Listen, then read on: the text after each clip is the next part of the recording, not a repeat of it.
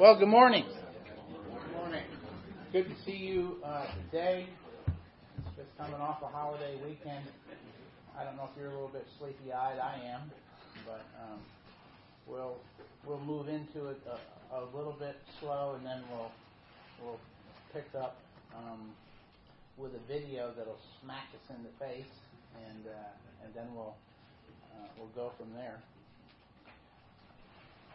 How many people here have been married longer than 50 years? Okay. How about 30 years? How about 10 years? How many are single? Okay, great. So, Clay, he kicked off a series on Sunday night, part of the anatomy of the church, that was just superb. If you weren't there, you ought to listen to the video. But he really in there armed you, following out of what Pastor Farrell has been teaching, as to why it doesn't matter whether you've been married more than 50 years or you're sitting here single as a young man or single as an older man, why what we're going to study over the next 2 weeks, and in fact this entire section, is important to you. It's because we've all been called to go and make what? Disciples. And so, let me ask you a question. Did Jesus make disciples? Did Paul make disciples? Was Jesus married? Was Paul married? It had nothing to do with being married and making disciples. It has to do with knowing Christ and knowing His Word, and then how to take His Word and, as Brother Mark would say, get the log out of our own eyes, and then be able to help other people get the log out of their eyes. And so you can help, and in fact we're called to help one another and speak the truth into one another. And you don't have to be a married man to help somebody that's a single man. And you can be a single man and you can help somebody that's a married man. But obviously the key is being filled with the Spirit, and the key is understanding what God has said in every area. We're to be conformed to the image of Christ, and we're to understand all of His words. So this is enormously important for all of us, because beyond just the marriage relationship that we're going to look at today and next week, specifically the husband and wife, there are so many applications in just relationships in general. So this really is a tremendous series for everybody, and I just wanted to make sure that you got that, you understood that, whatever state you're in. And we never arrive, so we're always pursuing. Clay showed us that. So I myself, by the grace of God, have been married over 50 years, and I'm still pursuing to be the man we're going to look at over the next 2 weeks that God's called me to be, because I surely have not arrived yet, and I'm confident I'm speaking to a room full of men who haven't arrived. So it should be a great couple of weeks. Obviously, Pastor Brian isn't here. He is down at the Outer Banks, trying to forget that there's a hurricane heading his way and enjoy himself. Pray for that dear brother and his family. I wish he wasn't having to go through that. Pray he'll have wisdom what to do. But I'm standing in his place and feel privileged to do that. Last week we began this whole series on shepherding families, and we looked at the man, or the family, I should say, that God blesses. And we started out with Psalm 128, 127, and looked at those texts and looked basically at two truths: that the family that God blesses has to be a family that fears the Lord, and in particular as men who fear the Lord and men who walk in their ways. And so that's where we picked up. And as you can see, this week we're going to pick up reversing the curse in marriage. Now, I usually need something a little bit light this early in the morning, so I'm going to give you something a little bit light. Perhaps you've heard it before. Many of you probably had. But because of our depravity, we always have a tendency left to ourselves to downgrade, not upgrade. That's why things aren't continually getting better, they're getting worse. We know that. The Scripture tells us that apart from grace. And this is just cute, but in some ways, if you've been married any length of time, as we dive into this, this might come back to sort of like smack you in the face. It's called the 7 stages of a married cold. How many of you have ever heard that? The 7 stages of a married cold. This is the first year in a husband's reaction to his wife being sick, his wife having a cold. And of course, we know, we're going to read the passages here in a minute, how we're called to love our wives sacrificially, lavish them in love. And so here is an analogy, if you will, of a husband's reaction to a wife's cold during the first 7 years of marriage. First year. Sugar dumpling, I'm really worried about my baby girl. You got a bad sniffle, and there's no telling about these things with all the strep throat going around. I'm putting you in a hospital this afternoon for a general checkup and a good rest. Second year of marriage. Listen, darling, I don't like the sound of that cough. I've called Doc Miller to rush over here. Now you go to bed like a good girl for Papa. Third year. Maybe you better lie down, honey. Nothing like a little rest when you're feeling lousy. I'll bring you something. Have we got a can of soup? Fourth year. Now look, dear, be sensible. After you've fed the kids and got the dishes done and the floor finished, you better lie down. Fifth year. Why don't you take a couple aspirins? It's okay to laugh. Unless it's a deep conviction that's keeping you from it. Sixth year. I wish you'd just gargle or something instead of sitting around barking like a seal all evening. Seventh year. For Pete's sake, stop sneezing. You're going to give me pneumonia. I hope that's not us, but truthfully, the Scripture is clear. Apart from grace, that is us. Because we think marriage is all about who? Us. Our pleasure, our needs. After all, God gave us a helpmeet, and that's what she's supposed to spend her life doing, is serving me. Right? Well, maybe that's not exactly the correct interpretation of these passages, and we'll look at it as we jump in. Let's just start this morning by looking at the first text in the primary text that we'll look at today in Ephesians chapter 5. And so join me there. You're well acquainted with Ephesians, and the doctrinal portion of this book has already taken place, and we're all the way here in chapter 5. And chapter 5 is outflowing of the fact that because we were once dead, lost in trespasses and sin, and now because we're made alive in Christ and we sit in heavenly places in Christ Jesus and are filled with the Spirit and have the power of the resurrected Christ available to us with His all-sufficient Word, we are too, and all the way here in chapter 5, it's rolling it out, we're to walk in love. And we're to walk in light, or to walk in His Word. We're to walk in wisdom. And even as we were talking about again, Clay, on Sunday night, part of that wisdom is we continually pursue knowing the will of God, the ways of God. That's what. Why do we do that? Because we fear the Lord, and because as men we want to walk in His ways. And so that's a continual pursuit out of our life, and that doesn't happen unless we walk in humility and the fear of the Lord. And that brings us right up to these passages.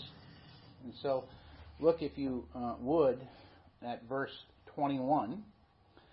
That's the end of one paragraph. We'll talk more about that later and probably much more next week. But it begins by, submitting to one another in the fear of the Lord. There's that humility. We don't submit without a humility. And a man of God is called to submit first to the lordship of Christ.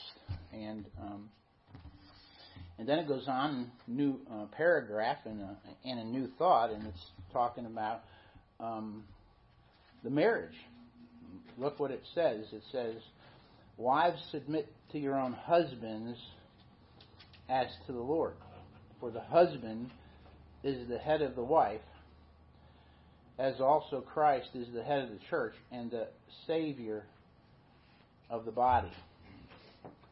Therefore, just as Christ is just as the church is subject to Christ, so let wives be to their own husbands in everything."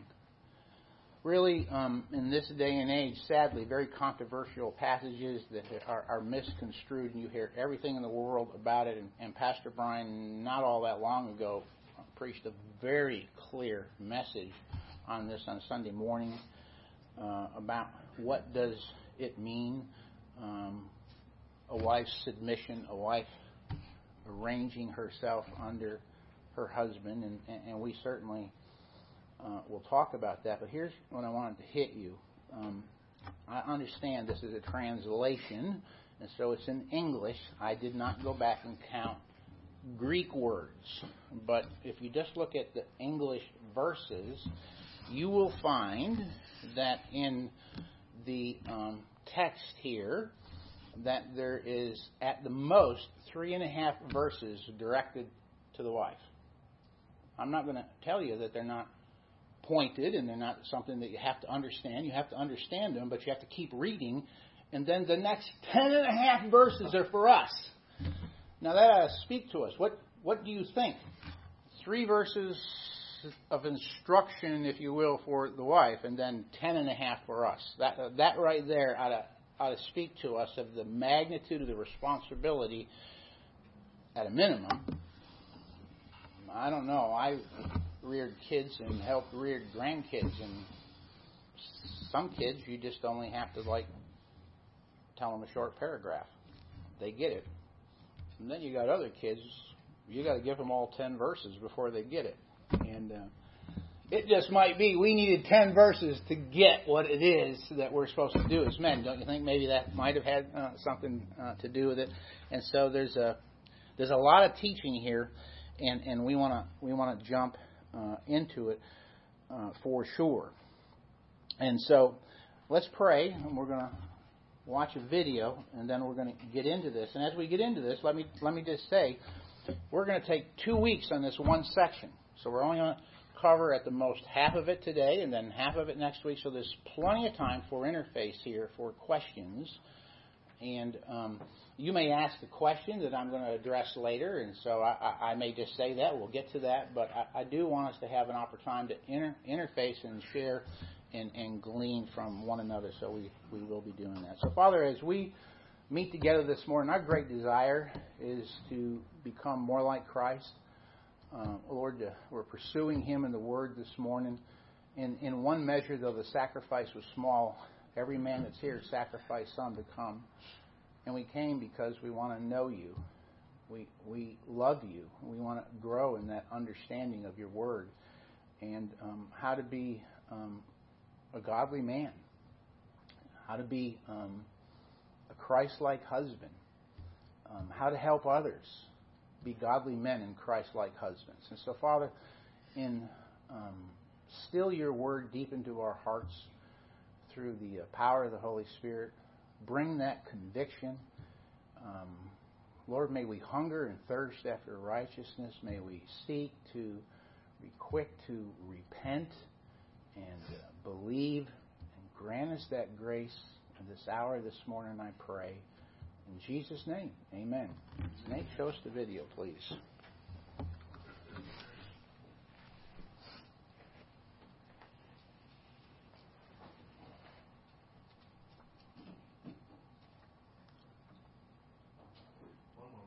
Soundbar turned off.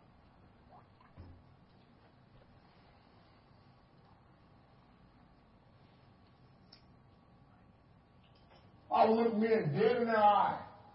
Go home and love your wife. No, you don't understand. We're just not in love anymore. I didn't ask you to be in love. I said go home and love your wife. The Bible commands you to. Husbands, love your wives. You're commanded to. Well, no, I just don't feel like that. Okay, fine. The Bible says love your neighbor as yourself. Your wife is your closest neighbor. Don't love her because she's your closest neighbor.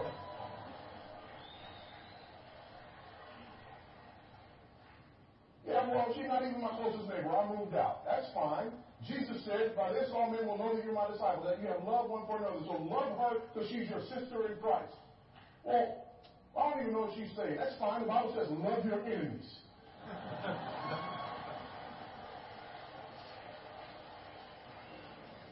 It is absolutely inexcusable for a man who follows Christ to stop loving his wife. It's a choice. It's an act of the will. And we walk away because we don't have a biblical worldview. And we say things like, well, I'm just not happy. And I just don't believe that God would want me to stay in a marriage and be unhappy. Are you serious? Let me see if I understand this correctly. Jesus Christ, the spotless, sinless Lamb of God, was crushed and killed for the glory of the Father, but you, he wouldn't want unhappy.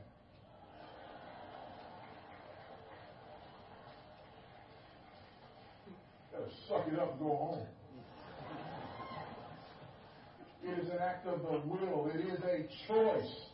It is accompanied by emotion. It means, ladies, it's not led by emotion. As that teenage girl loved. Oh my God, I love him. Which ought to always be followed by this week. Amen. And men, it's not void of emotion.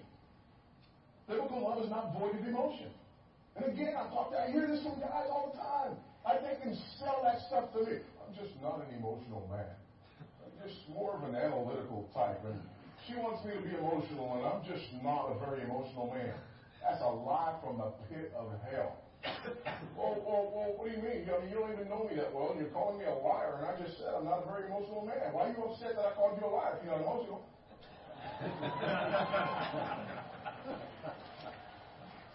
Because here's another one I know. When you're out on the golf course and you shank one, you don't just stand there and say, I seem to have hit that one poorly.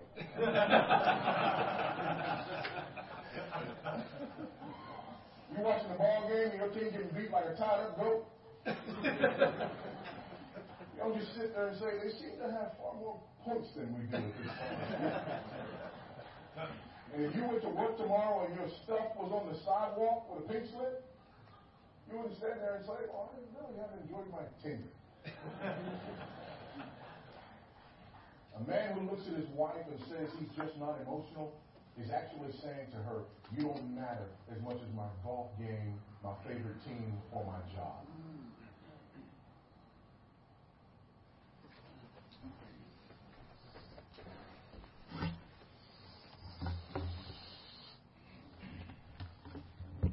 Tad convicting, huh? Well, look at your outline there, starting with study 2. We're going to look at the Scripture and recovering, understanding God's point of view on marriage. And in the very first paragraph, it says we want to cover what it means for a man to bring redemptive influence into the relationship with his wife. And even before we go any further, so you read that.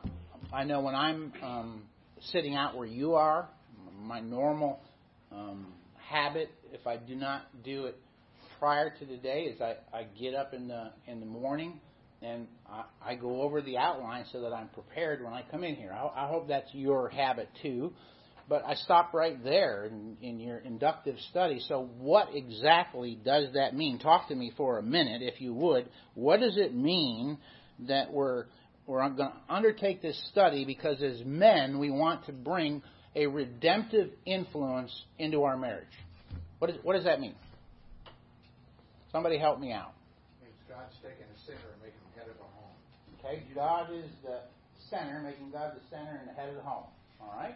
Who can amplify on that? Redemptive influence into our marriage. I think it assumes, first of all, something may be broken. Aha. So something's broken. Good.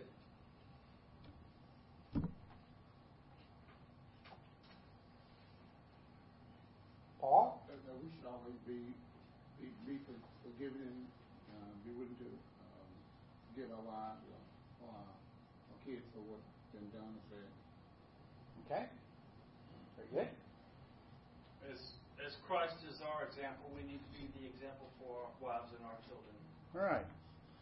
So something's broken. We know that Christ has to be the head. Christ has given us His Word, and we have to learn how to bring the Word to bear so that the Spirit can take... what is the ultimate purpose of marriage? The glory of God.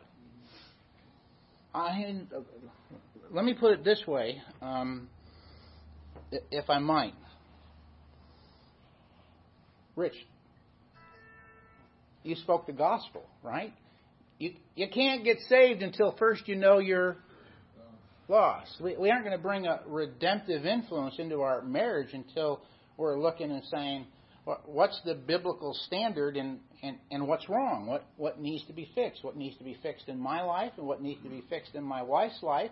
And only God can change a heart. And how does God change hearts? Through His Word, empowered by the Spirit. So I have to look at that. Paul Tripp says something like this, and several others. I love a chapter heading in one of the books that I have that says something to this effect that I try to shock early on in premarital counseling. My wife and I love to do premarital counseling. It's probably one of my favorite things to do. But early on is to look at that couple and say, I got news for you. When you wake up the first morning of your new married life on your honeymoon, you're soon going to realize that you married a sinner. And, they look at you like, well, obvious. No, you think it's obvious now, but you're going to find out then. And we know that, right? Because we've been there. And I think it was Paul Tripp that said this. Marriage is a flawed person marrying a flawed person in a fallen world, but with a faithful God who has given us His all-sufficient Word. And we have to understand both of that if we're going to bring that redemptive measure into a marriage, and we have to understand the ultimate purpose of marriage. And the ultimate purpose of marriage is our conformity to the image of Christ. It's been said by others much better than me. God's concerned about my holiness, my wife's holiness, and not our what? Happiness. God is concerned primarily with our conformity to the image of Christ, and not our comfort. And in fact, we find as we go through life, sometimes when we're uncomfortable and not happy, that's when He's doing the greatest work in our hearts and our lives. But we need to understand those truths, which again is what was echoed all day long Sunday as we looked at the anatomy of the church and then our responsibility as believers. So it all flows here. We need to understand that ultimate purpose in marriage. So let's look back at that text again. And we read verse 21, but now let's look in and dive into the rest of it. And I'm going to keep reading now the heavy part for us. Husbands, looking at verse 25. Love your wives just as Christ also loved the church and gave Himself for her, that He might sanctify and cleanse her with the washing of the water by the word, that He might present her to Himself a glorious church, not having spot or wrinkle or any such thing, but that she should be holy and without blemish. So husbands ought to love their own wives as their own bodies. He who loves his wife loves himself. No one has ever hated his own flesh, but nourishes and cherishes it, just as the Lord does the church. For we are members of His body, of His flesh, of His bones. For this reason, this is being pulled from Mark 10, for this reason, a man shall leave his father and his mother, and be joined to his wife, and the two shall become one flesh. It's God that makes them one flesh. It's God's work when two come together and they consummate a marriage after making that covenant commitment one to another.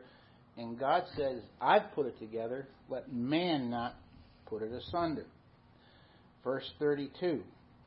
This is a great mystery, but I speak concerning Christ and the church. Nevertheless, let each one of you in particular so love his own wife as himself, and let the wife see that she respect or reverence her husband. So we see this unfolding truth under the submitting to the fear of the Lord, submitting to the lordship of Christ that unfolds, and he gives us here principles of redemptive leadership in marriage. And so we're going to begin to look at them. So principle number 1 is we offer ourselves to our wives as Christ did the church. Verse 25, husbands, love your wives. And he tells us how we're to do it. We're to do it in the same way as Christ loved the church. And then he tells us how he did that. And he gave himself, of course, for the church. And there on A, that means that there's an initiation. I mean, think about it deeply for a minute.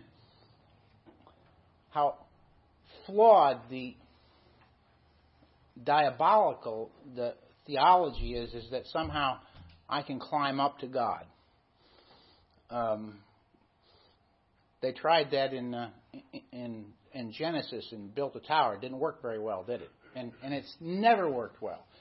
If he didn't come down to us, there is going to be no salvation. He has to come to us. He initiated. And love initiates. For God so loved the world. He initiated. And we as men, many times don't want to be the initiator, but if we're going to be like Christ, we initiate that love. Love is primarily in the New Testament an imperative. It is primarily an action word. It involves attitudes, of course, but it's primarily action. It's calling us to something and calling us something very specific. And that love is calling us to her welfare. To her welfare, not to our happiness. Her welfare, her well-being. Her Christ-likeness, if you will.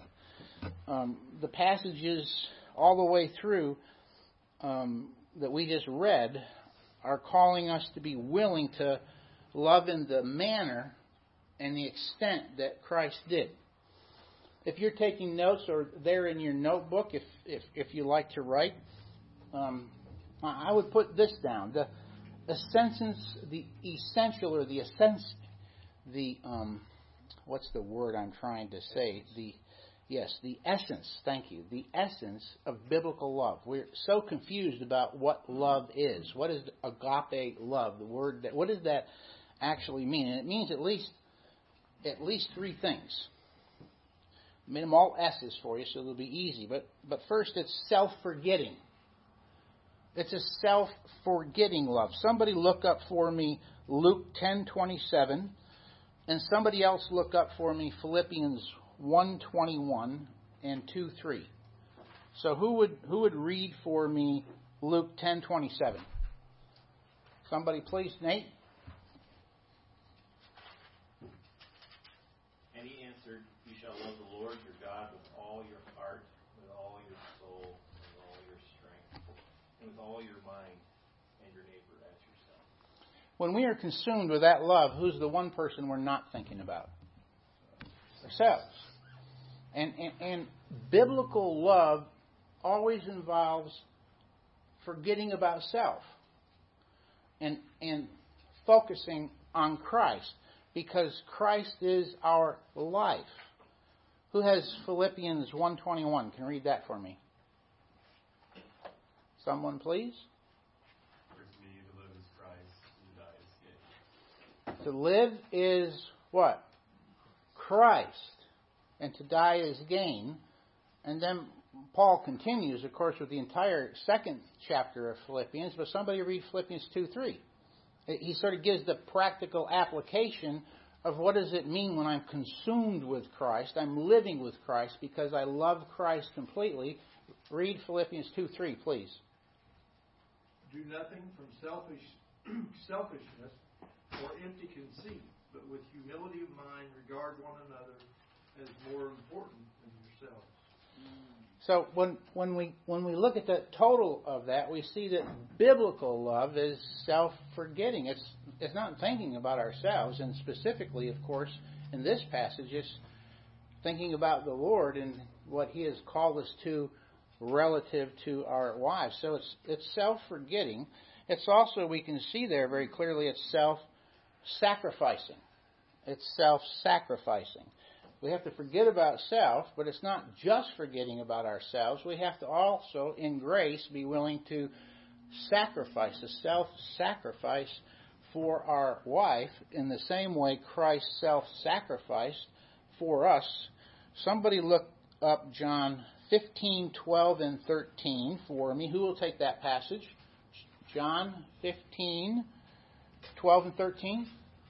I got one there. And then somebody look up for me Romans 5, 8 through 10. Who will read Romans 5, 8 through 10 when I ask you? So I got a volunteer. All right, got two in the back. So we got a self-forgetting love. We have a self-sacrificing love. Read the passage from John 15. This is my commandment, that you love one another as I have loved you. Greater love is known than this, that someone lay down his life for his friends. So we have to lay down our life.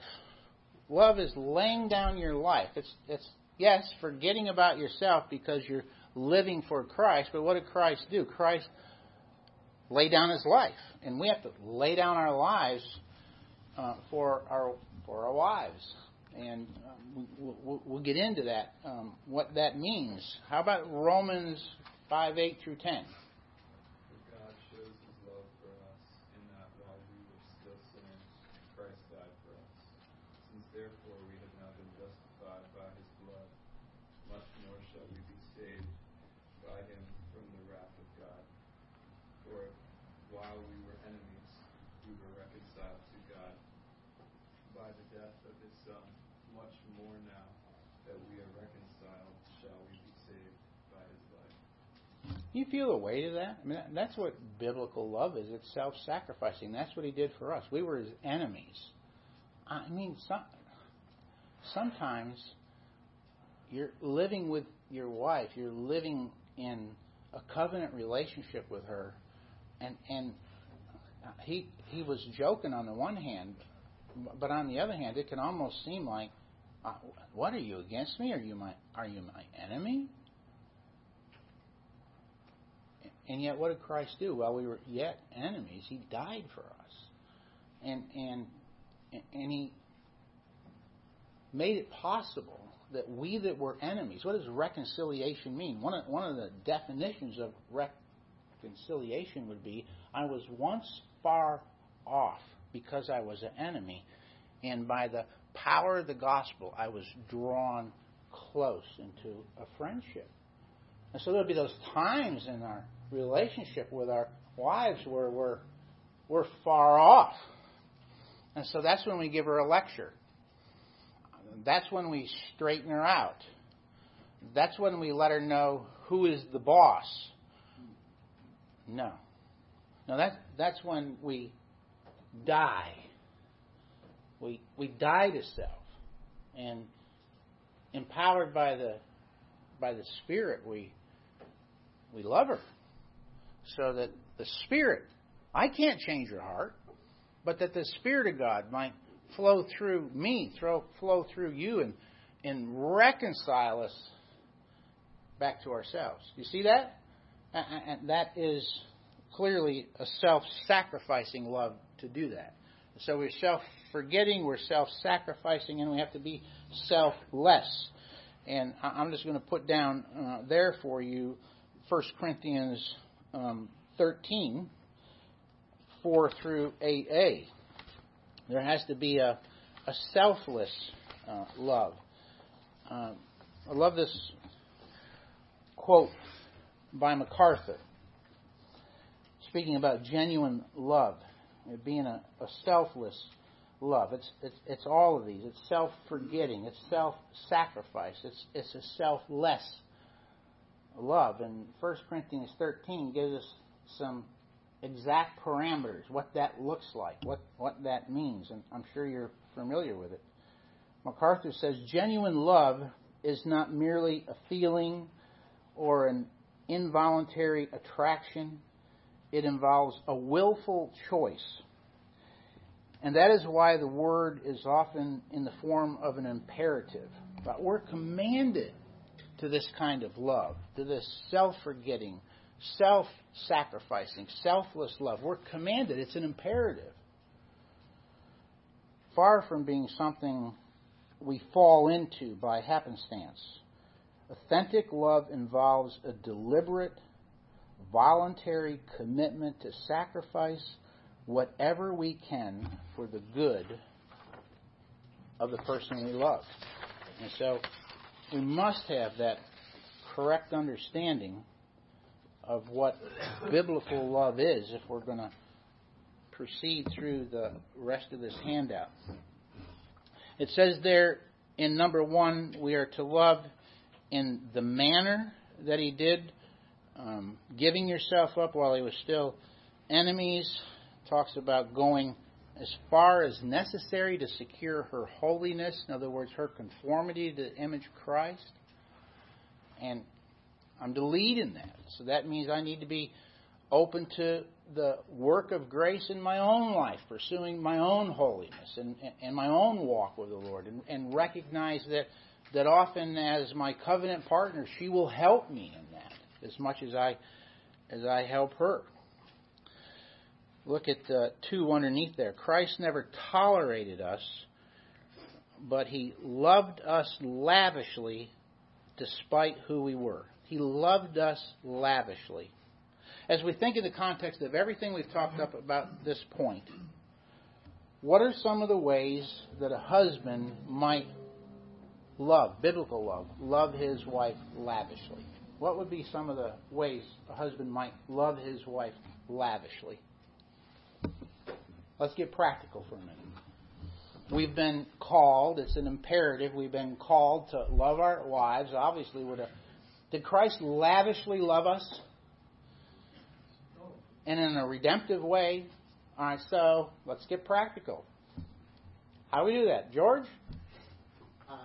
Satan loves to get us to twist things in our minds. So let me give you a negative example first. At our marriage two years ago, at the rehearsal, we did fake wedding vows, and I started off with that Margie, knowing that God has called me to love you as Christ loved the church and present you holy and faultless before Him, I promise to discover all your faults and weaknesses and help you to correct them. Okay. That's the opposite of sacrificial yes. love, and yet we think we're doing it. We think right. we're on track. So there's a place to speak the truth in love, but just to be plain old ornery and critical isn't the approach. Lavishing our wives in love. Now, come on, I'm not going to let you off. I don't care if we stay here the rest of the time. How do you lavish your wife in love? You don't know how to? I have a thought that's hard. I'll share this just okay. in my own life. But when I hear lavish, I think about Christ's love for me. It's displayed when I was at my worst, right? So when we're sinned against from our wives, and sometimes it's hard, very hard, to move in warmly in love toward her in that moment with a kind word, an embrace, versus argumentative, defending ourselves, trying to get our pound of flesh because we've been offended. I think that's one of the hardest things for me personally to do. But one of the most glorious moments in my marriage, when I can most display the love of Christ, is when I'm sinned against in the worst ways. So, I'm not downing my wife in this moment, but But we're all shocked that Mary, that would ever happen, that Mary would ever do that. But very, I mean, does that resonate with you, what he just said? Yeah, sure. And that's tough. I mean, you got to die to self. You got to forget about yourself. I mean, hold it. Let's just get honest, okay? She does something that really rankles you. I mean, she just crossed you. Now, don't tell me that doesn't happen. Come on, guys, it does, all right? What's the deal? And if she could see it, the hair is standing up on the back of your head. And the first thing that's going through your mind is my rights. Wait a minute. I'm the man. I'm the leader. And as soon as we do that, we need to repent. It's never about my rights. What rights do I have? I have the right to go to hell, except for the fact that God saved me, right? It's not about rights. It's about my responsibility to be obedient to Christ. And Christ says I got to die to self. I have to be self-sacrificial. And so I need to lavish her with love, in some cases with gentleness.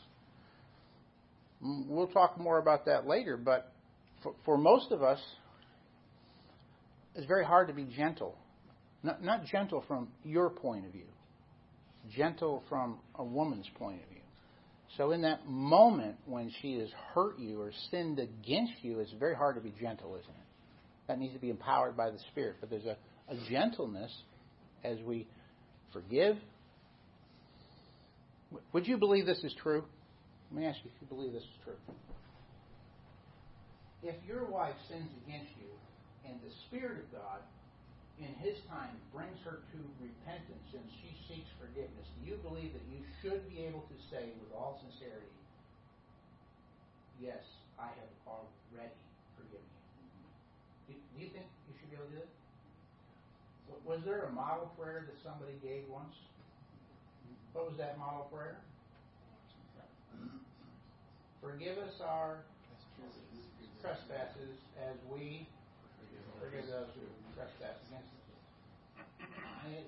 I don't need to wait for my wife to see that she's failed. I don't need to wait to see that my wife has sinned.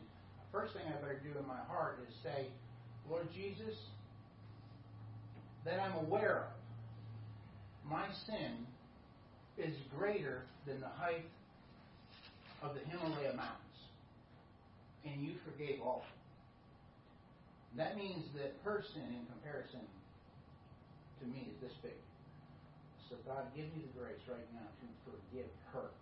Because I'm not going to do what Clay just said if I don't forgive her in my heart. I have to forgive her first. I have to look at the mountain that I have been forgiven, Ephesians 4:29 through 32, and see.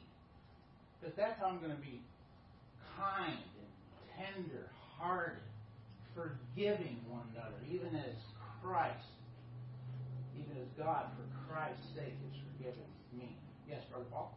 A lot of times in a confrontation, both people are wrong at some level, and I find it helpful to realize the only person we can ever change is ourselves. We can't correct anybody else, not even our kids. They ultimately have that choice. So I find that's really helpful when you're in the middle of a dispute to take a moment and ask God, one, to forgive you. If you don't know where you've sinned in this confrontation, ask Him to show you what needs to change, what you did wrong, and help Him direct you how to handle the conflict in the first place, and that you will soften, your spouse or your children or whoever you're having conflict with, their hearts and eyes. But not that we can tell them what their fault is, because no one wants to hear a fault when you're in the middle of a conflict. Because it's just like pointing fingers. And just how to get through that conflict the way you should, and trust that God will guide them in the right direction, Amen. Afterwards. I have found it can only be done in the Spirit. After all these years, I would be lying to you if I told you it was easy. It is not easy. But when my wife sins against me, inevitably, it's exactly what you said. If I were a perfect judge, which I'm not. But even in my frailty, I can look at the situation and I can look and easily see that this is 95 or 98 or 99% her sin. But I'm the leader at home. And if I'm honest, I can find at least 1%, 5%, 10% of my own failure. And so if I will humble myself under the mighty hand of God in my gentle love to her, let God handle the 99% that she failed, and deal fully and completely without excuse about my 1%. That's redemptive love.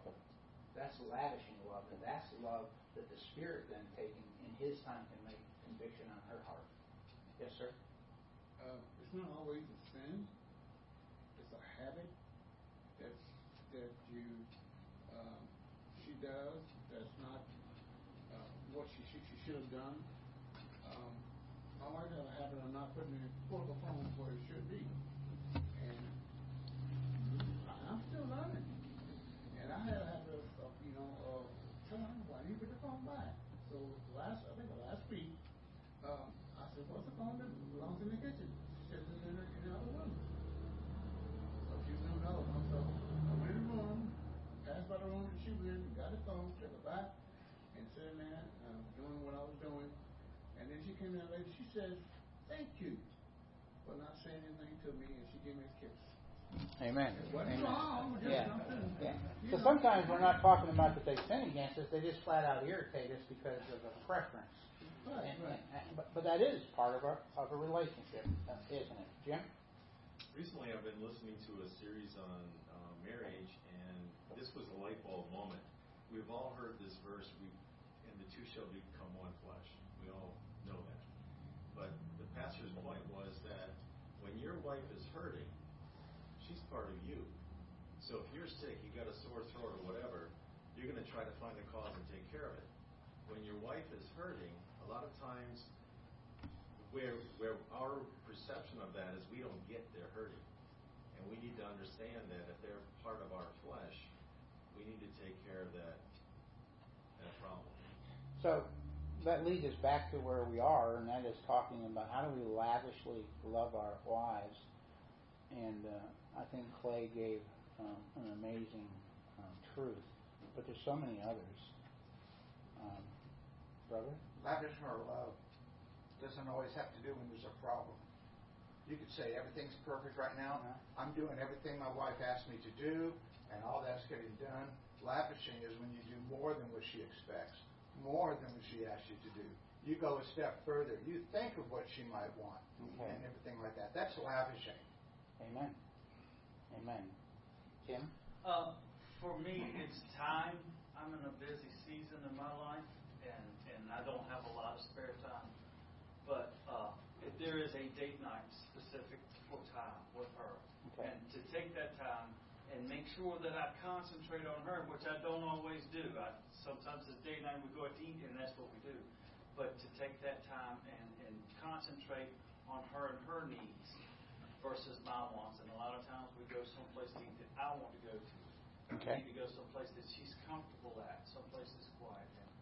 So, all of this biblical love or lavishing, sometimes it's doing, but sometimes it's just being and understanding. May I say this?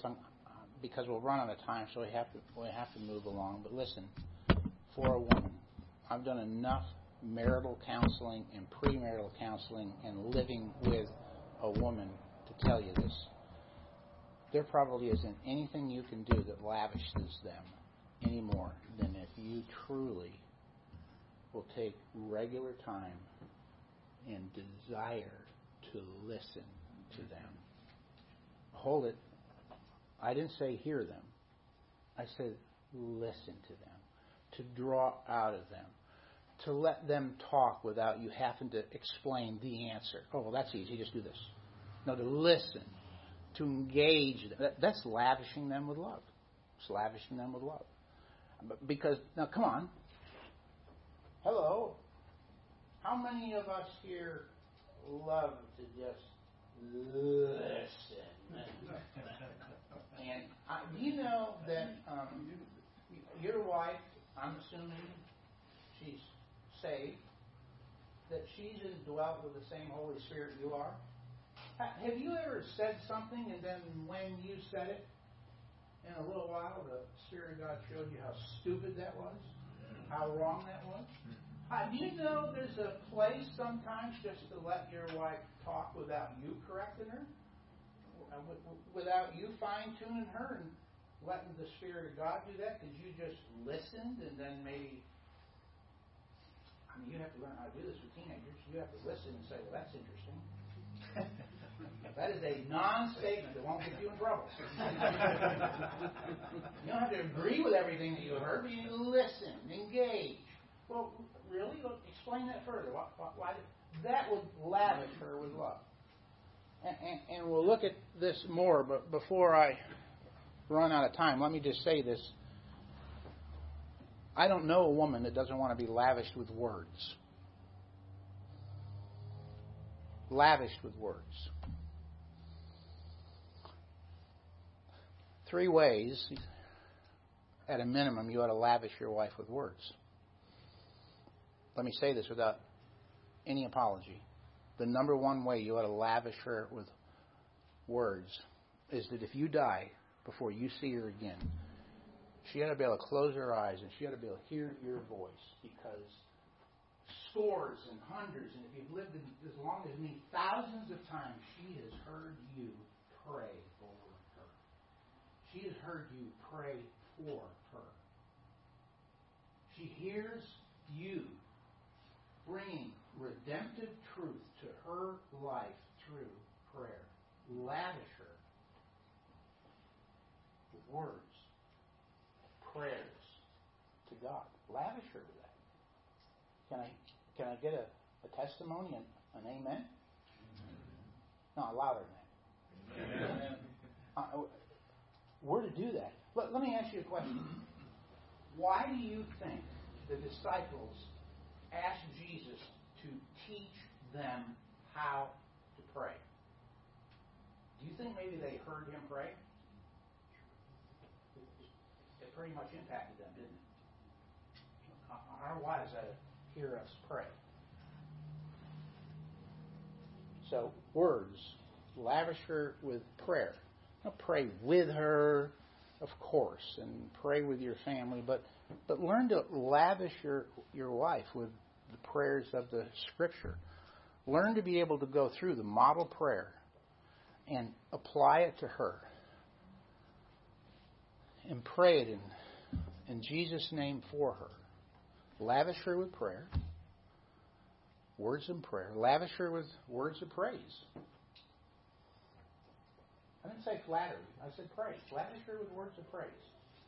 Look for the character qualities of Christ in her that you can praise her about and praise her.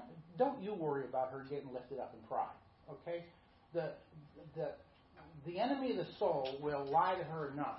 You need to encourage her. What are ways that you can see, genuine ways, where the character of Christ is outflowing in her life, and praise her for it. Be thankful, be grateful, and let her hear that over and over again.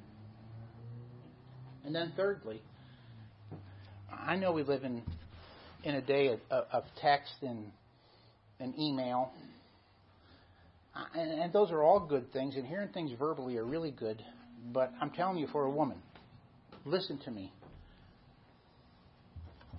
God knew there were going to be text and there were going to be email, but He still gave us the written word. He gave us the written word. Now, our words aren't as good as God's. I'm not making that illustration. Every illustration falls short. But have you ever seen the video? Woody was part of it. Wasn't it an amazing thing? Our church had a little part of it. When Bibles were smuggled into China and believers received those Bibles for the first time, the Word for the first time, the weeping and the kissing of the Scriptures. It was redemptive. The words of very God. They God. Some of your wives are almost as starved for reading your Word words, reading that you love her, reading that you appreciate her, reading that to you she's the most beautiful woman on the face of the earth, reading in your own writing that you actually know that she's been cooking meals for you for 25 years and that just how much you appreciate that she's raised the children or she cares for you. And you sit down and you write that for her. It'll be redemptive. It'll have an impact on her. But that's going to take you time. That means you have to forget about yourself. That's going to be self-sacrificing. You're going to have to give something else up. It's going to be selfless. But I want to tell you something. That's going to be lavishing her in love. Now, I got a list that could take us another 3 hours that we don't have time to go through. But the power of lavishing our wives. Look what it says in B. Sacrifice personal privileges and interests as Christ did. Your leadership in the home is not about you or your happiness. We've already talked about that. And it's not about how hard it is to live with somebody with severe weaknesses. Yeah, your wife has some severe weaknesses. You have some severe weaknesses. God's put you together that you might be used to bring that redemptive truth to her life. And as you love her unconditionally, and as you're willing to remove the log out of your own eyes, as you're willing to sit here and say, sweetheart, would you help me? Would you help me be gentle? The Scripture says, let your moderation, your gentleness, your reasonableness be known to all men. And Judy, I'm a man of extremes. I'm all in or I'm all out. I'm up or I'm down. Let's roll or let's do nothing. That's Larry Brody. And Judy, I know that sometimes that's the last thing you need. Would you pray for me? Would you hold me accountable when I'm not being gentle? When I'm not being reasonable? When I'm not moderate in how I speak, in my body language, in how I communicate, how the words sound to you? I don't know how to do that. I don't know how to do it from your perspective. And unless you show me, and unless you stop me, I can't learn. And so, Judy, I promise, I don't want to be a harsh man. When you hear me being harsh, when you hear me being hard, when you hear me being anything except gentle or moderate, just put your hand up. It's a stop sign. I promise you, if you do that, I'll stop immediately. I'll think and reflect about what I've said, about how I've said it. I won't challenge you on it. When I first started that, the very first time she did that, there are no hairs on the back of my neck that didn't start up, and everything in my heart wanted to defend myself. And it took me years to learn how to be a gentleman, and a gentleman, and a kind man, and a soft man, and a caring man, and a loving man. But I had to first confess my own weaknesses, one that I knew was there, and I knew is right. I grew up in a macho man world. I know how to raise my voice to make sure everybody knows I'm the executive pastor and I'm in charge here. So just shut up and do what I say. There's not a man here that doesn't know how to communicate that without saying it. With your body language, with just a little stiffness of the word. And I want to tell you something, that stinks. That's the aroma of death, as it would say in Corinthians. That's the aroma of death. That's not the aroma of life. No, the aroma of life was that the anointing of the wonderful oil that Mary put on Jesus' feet, knowing he was going to the grave and going to come out of the grave. And God will empower us to have that beautiful fragrance of life. But we have to admit our own faults. And when we admit our own faults to our wives and beg them to pray for us and hold us accountable, that begins to open them up to asking us to help them. And so, a very important part of living with somebody who has a severe weakness And our wives have severe weaknesses, just as we do. On the next page it says it's about reversing the curse by the power of the Spirit and putting Christ's power on display for the sake of the gospel. We're to love her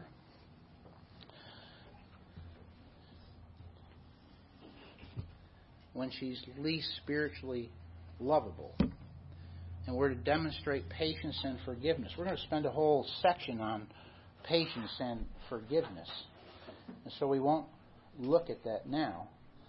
But what might be some examples, if I might say, of how we could set aside personal interests or personal preferences, as it says here, sacrifice personal privileges and interests as Christ did. You as men, we've talked about lavishing. Now, how would we set aside a personal interest, a personal desire that we have in a special way for the sake of our wife? What might be a practical example of that? How do you do that? If you don't do that, then how would you suggest the guy next to you do it?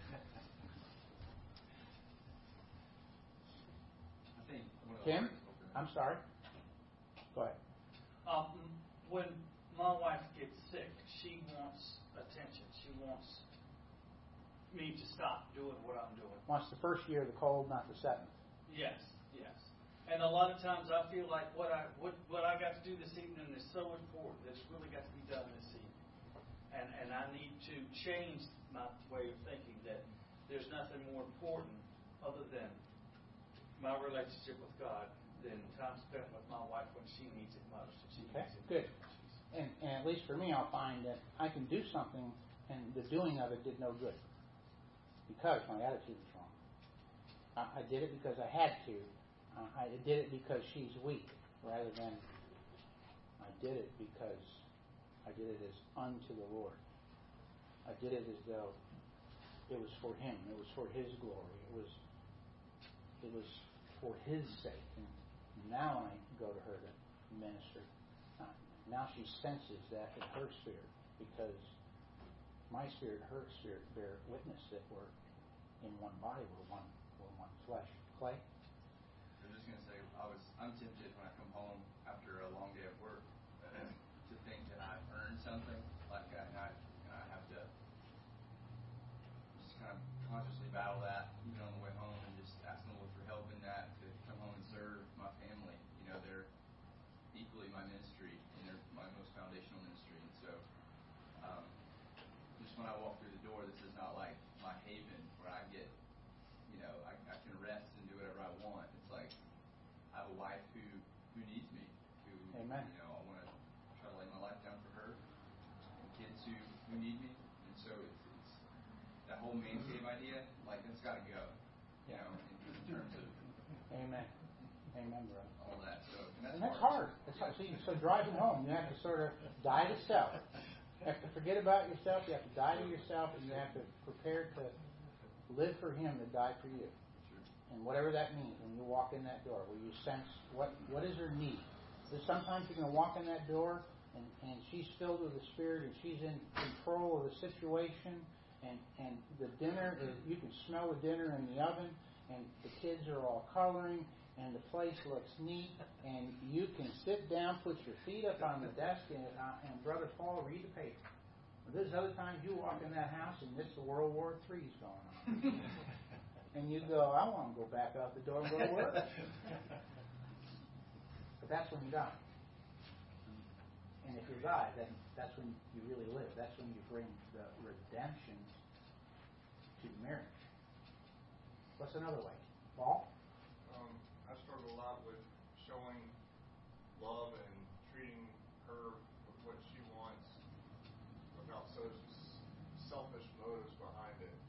Like, I bought you flowers and I watched a movie with you, so tomorrow can I go do that activity I want to do, type of a thing. You won't say it, because you'll butter them all up, and then like the next day be like, hey, do you mind if I do this? Yeah, if I go play No, golf. and then and if they say no, you got that. Well, didn't I do this for you yesterday? Like there's almost always a selfish motive behind it, you know. I watched 5 chick flicks with you last week. Why didn't I watch that more movie today? Right. You know, like, beautiful. All right, good. Sacrificing selfish. And you're crushing all of our feet. There's always like selfishness behind everything, you know.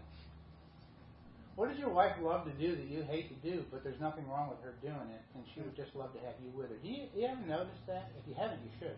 Your wife loves to have you with her doing what she loves to do, even though you hate to do it. Don?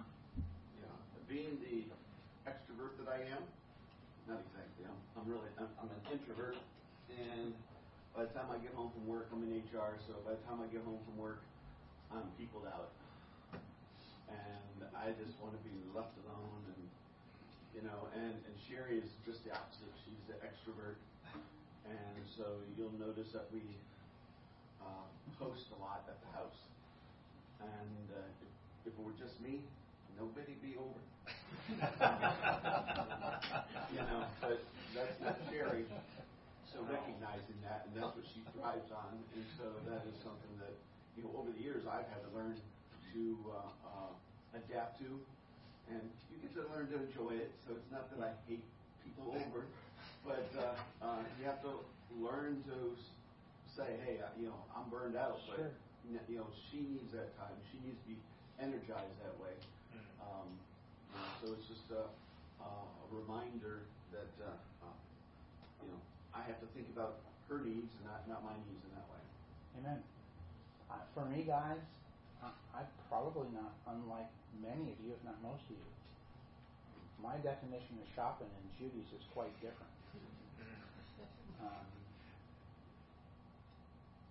My wife has a car, and we're in that season of life where there aren't any kids in home. And my wife could shop all week long if she'd want to. But she would much rather prefer when I have some time off, then I take her shopping. Now, I think she knows this, but I try to keep it a secret. I don't want to go shopping.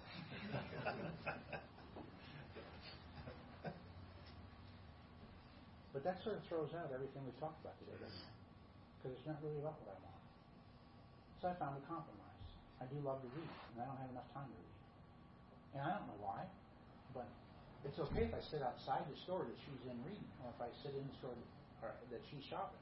And so I take a good book, and I take her shopping regular. I take my wife shopping. I suggest it. I initiate it. Isn't that what Christ did? Isn't that what we've been called to do? And that's going above and beyond what we have to do. I initiate. Would you like to go shopping this evening? Would you like to go shopping this afternoon? What if we took a quick vacation and ran over to Williamsburg so we could go shopping? In that case, I take 3 books. and you give yourself to her. So you could come up with many other examples, but this is the example that Christ gives us. This is loving her. Now, let me just say this one caveat, and then I'm going to close in prayer. If this were a room full of women, I would be just as hard as them as I am with you. Because those first 3 verses are packed as well. And while I'm saying to you what Clay did, you better think about her and her needs when she comes home. I'm telling her, when he comes through the door, he's been beat by lions and tigers and bears all day. And if you possibly can, feed the brute. Because it's an amazing thing when his blood sugar level gets back up again, how much better he is at loving you and the kids. And so I'm just as hard on her because the Scriptures command something of her too. But it's the Scriptures that command her, not you that command her. And that's all the difference in the world. So let's be loving men. We're going to look next week, and so look at that through, starting in number 2, 1 Peter 3:7, learning how to live with our wives, dwelling with them according to knowledge, as weaker vessels. What does that mean? And we're doing it because we're heirs together of the grace of life, and we don't want our prayers hindered. And so we're going to look at that passage and continue to unflow this. Look at the questions at the end. And I would like every man in here to look at those questions There is, 7 of them. And I would like you, if the question applies to you, to at least write a one-sentence answer to every single question. It would be hard just to write one sentence if it were me, but force yourself through. Think about the answer to those questions, and we'll have time next week then to flesh that out and to look at some of those questions. And so that's your homework for the week. Father, we are grateful that you loved us with such a sacrificial love, that while we were yet enemies, Christ died for us. You have redeemed us. You bought us out of the marketplace of sin and bondage and death. Brought us unto yourself. You adopted us into your family and made us true sons of the Most High God. Joint heirs with Christ. How can we ever comprehend that? You reconciled us. We were once enemies and far from you. We were aliens and strangers, and you brought us through the blood of Christ into a relationship with you where we're now friends with God. What an amazing salvation you have given us, and what a high calling we have as men. What a high calling we have as husbands and grandfathers. Oh God, grant us the grace to grow and be the men that you've called us to be. Be with these men as they go into this week.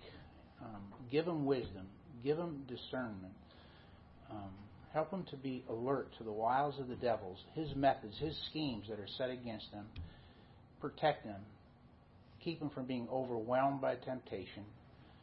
Keep them from the evil one. Thank you that greater is he that is in us than he that is in the world. And Lord, it's because it's your glory. It's your kingdom, both now and forever. And we ask it all in Jesus' name. Amen. Amen.